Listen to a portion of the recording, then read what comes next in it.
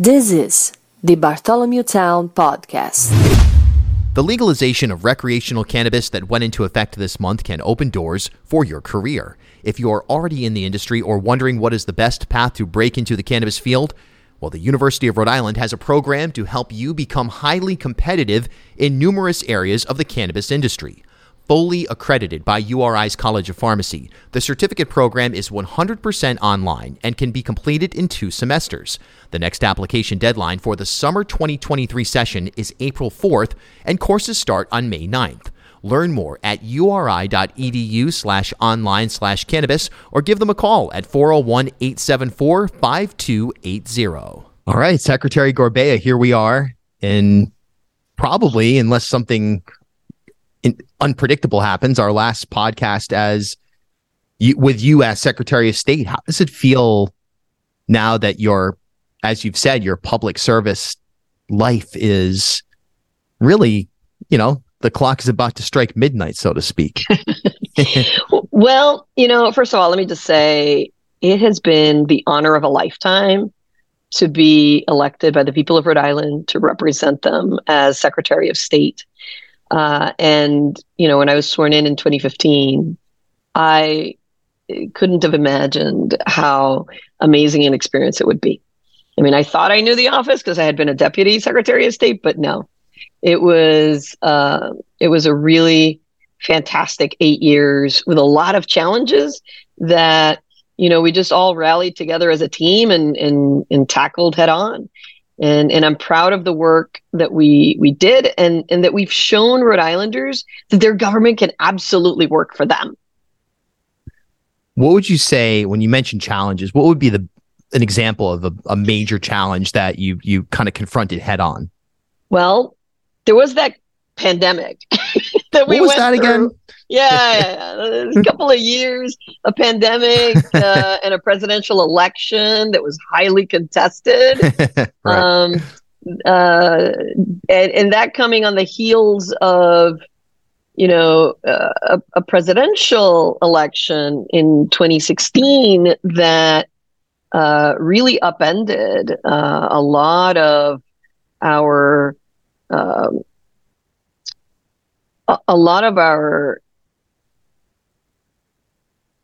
images and what we thought American democracy was about and how it operated. And by that, I mean, because we had foreign actors that really got involved in our presidential election to sow misinformation, disinformation, to do cyber attacks. And so early on in my first term, we really needed to address many of these issues that when I was sworn in 2015, we just had no idea that we would be facing. It's interesting how in the last few years, certainly stirred up by the Trump aspect of politics, not just Trump himself, but those around him, this sort of election denial, integrity of elections. I mean, I remember being at an event after the 2020 election where some people were protesting outside of the Board of Elections, and someone said, well, I had a lead going into when I went to bed, I had this huge lead. And then I woke up and, they somehow made up fake mail ballots so I would lose. And, we called it the Lancia effect throughout the course of this year, where someone went to bed literally thinking they had won. And then they woke up and when mail ballots were tabulated, they had been defeated. But the acceptance of the way things go, that must have been an enormous challenge from your standpoint, because it's almost like anything you say can't really be accepted as reality by some of these folks. Well, but yes, it's definitely a challenge, but I'm proud of the fact that in Rhode Island, that's a really small minority of the population. I mean, there are always going to be people who don't agree. You can't win, 100% of the vote, if you will. Right. What I think we did by just working really, really hard was to ensure that anybody who was casting questions or doubts was confronted head on. And I invited people to come in to not just my office. I know that the Board of Elections welcomed people to come and see. The elections are community events. They are public. You can go into the Board of Elections and see how the count happens. You can see the number of individuals that are involved in ensuring that elections are managed and administered in an ethical way. And to me, that was a real test, but I think it's a test that we were able to succeed in by just confronting people and saying, I hear that you have concerns. I share those concerns. I want there to be integrity in elections, just like you do. Let me show you all the different ways in which we protect the integrity of the ballot and the ballot count. And you tell me if you see something that maybe we haven't thought of. Right. That's really the only way to fully convince someone, I suppose.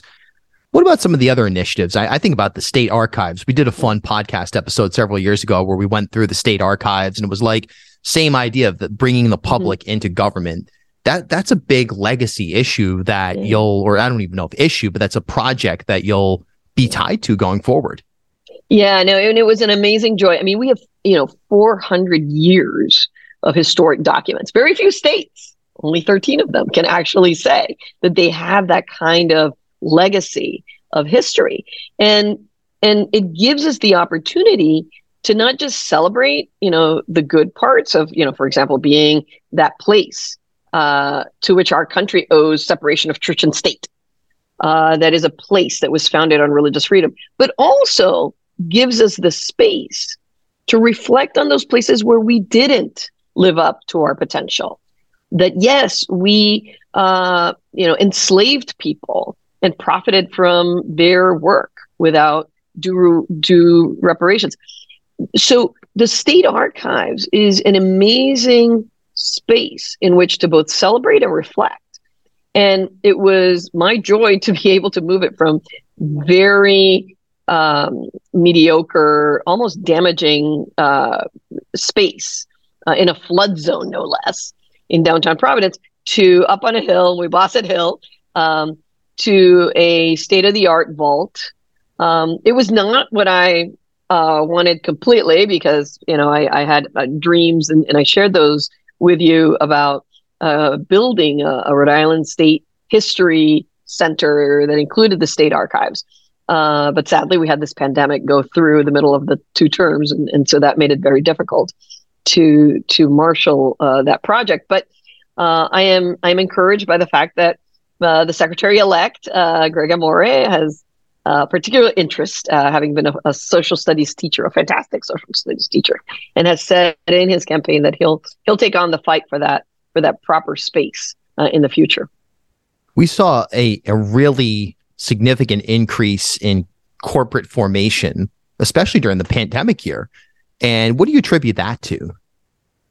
That is what happens when you make it government easy. We had upgraded our corporation systems, our web interface, and literally 2 days before the shutdown, we had unveiled the newest version of the website. And we had streamlined processes, thinking of that small business owner, keeping that as our north.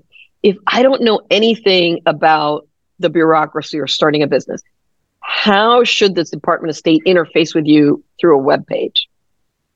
And when you make it easy for people to understand what it is they have to do, they go ahead and do it, and they go and start their business, which is great. And I think it speaks to the power of simplifying government to making sure that it's working for people where they are, not where the bureaucracy wants it to be. You ran for governor this year, and it was a really engaging campaign. It was something that I certainly felt like had a ton of energy from the standpoint of podcasting, talk radio. When you look back on this run, and having stated in a Boston Globe article that was published a few weeks ago that you're going to the private sector, that you're going to close your campaign account, how do you walk away from your career as a whole, including the gubernatorial run this year, and what was a really, like I said, engaging at honestly three-way Democratic primary that was really no one knew when they woke up on primary day how that was going to play out. It was very difficult to predict. Yeah. No, I am blessed with having been able to make a difference during these 8 years. I tried to continue that. It didn't work out in terms of that race, but that race gave me the opportunity to explore with Rhode Islanders more of their hopes and dreams. And so I carry that memory of that engagement with me. There are many ways in which we can make a difference in the world around us. And the private sector is certainly one of them. In particular, the nonprofit sector, which is one that I've worked in before. I feel a real calling to this work of making a difference in the community. Being an elected leader is not the only way to do that. And so, I look at some of the real challenges of running for these top level statewide offices. I've said in other articles as well that we need campaign finance reform, not just for the stereotypical reasons that sort of people parrot out about, we need to get it out of corporate interests or whatever. Yeah, that's true. But if we truly want people from different walks of life, not just the wealthy and the well-connected, to be able to have a shot at doing this, we have to have campaign finance reform. I mean, it's a civil rights issue because of the income inequality in our country and in our state. So, I am an optimist about Rhode Island. I know that there are many other ways in which to make a difference. And I look forward to doing that now out of the private sector. My family certainly is happy that I'm going to do it out of the private sector. I don't think people fully appreciate the toll that it does take on your family to have these very, very public positions. I can only imagine. So one of your legacy issues in general has been housing. And look, we've seen it acutely be for the last 3 weeks or more. It's been this incredible dominant headline with the unhoused camp outside of the State House. And look, it goes way beyond that. It's zoning at the municipal level. It's reimagining what housing is. It's government programs. It's increasing wages. I mean, there's so much to this calculation. But leaving public office now, going into the private sector, what's just your, as someone who has expertise in this field, what's your message to anyone who's involved in sculpting housing policy? If you could give them one piece of advice, what would it be? If you're worried about this, if you feel you can contribute, get engaged. We need you. We need civic engagement in the housing space. We need good people to put themselves forward to be on zoning boards, on planning boards, to question how it is that we're doing things. We need good people to serve on the boards of nonprofits that are addressing the housing issue, whether it be a community development corporation or the Rhode Island Coalition for the Homeless. We need people to donate, to give of their talent and their treasure to solve this issue. This is not going to be solved by government alone. This will be a community-wide effort to address things, to change structures in ways that make sure that every Rhode Islander has a safe, quality place to call home. Last question here. Your advice to incoming Secretary of State-elect Greg Amore. You mentioned he's a social studies teacher, civic engagement, really at all levels, because I can't tell you the number of people that asked me like 2 days before the election, so this Ashley Kalis, she was a CVS executive or something like that, right? And you go, wow, there are two different stratospheres of engagement. But beyond that, just in general, what's your advice to Secretary-elect Amore about, taking the keys to that office day one, you sit down at the desk and you look ahead for at least the next 4 years? What would you tell him to take in that moment? There's very little advice that I can really provide him, because I actually think he's a great guy. And he is coming into this office with a fantastic background and passion for the core aspects of this office, which are civic engagement, elections. How do we get people more involved, whether you're a business person or you're wanting to hold government accountable? And so I am incredibly excited about how he's going to be able to take this office beyond what I've been able to do because of his background, because of his passion, and because of his vision for what Rhode Island should be like. Secretary of State Nellie Gorbea, you've been a fantastic regular guest here on the show, and we really appreciate that, including a live event that we did at PVD Fest a few summers ago that was highly memorable.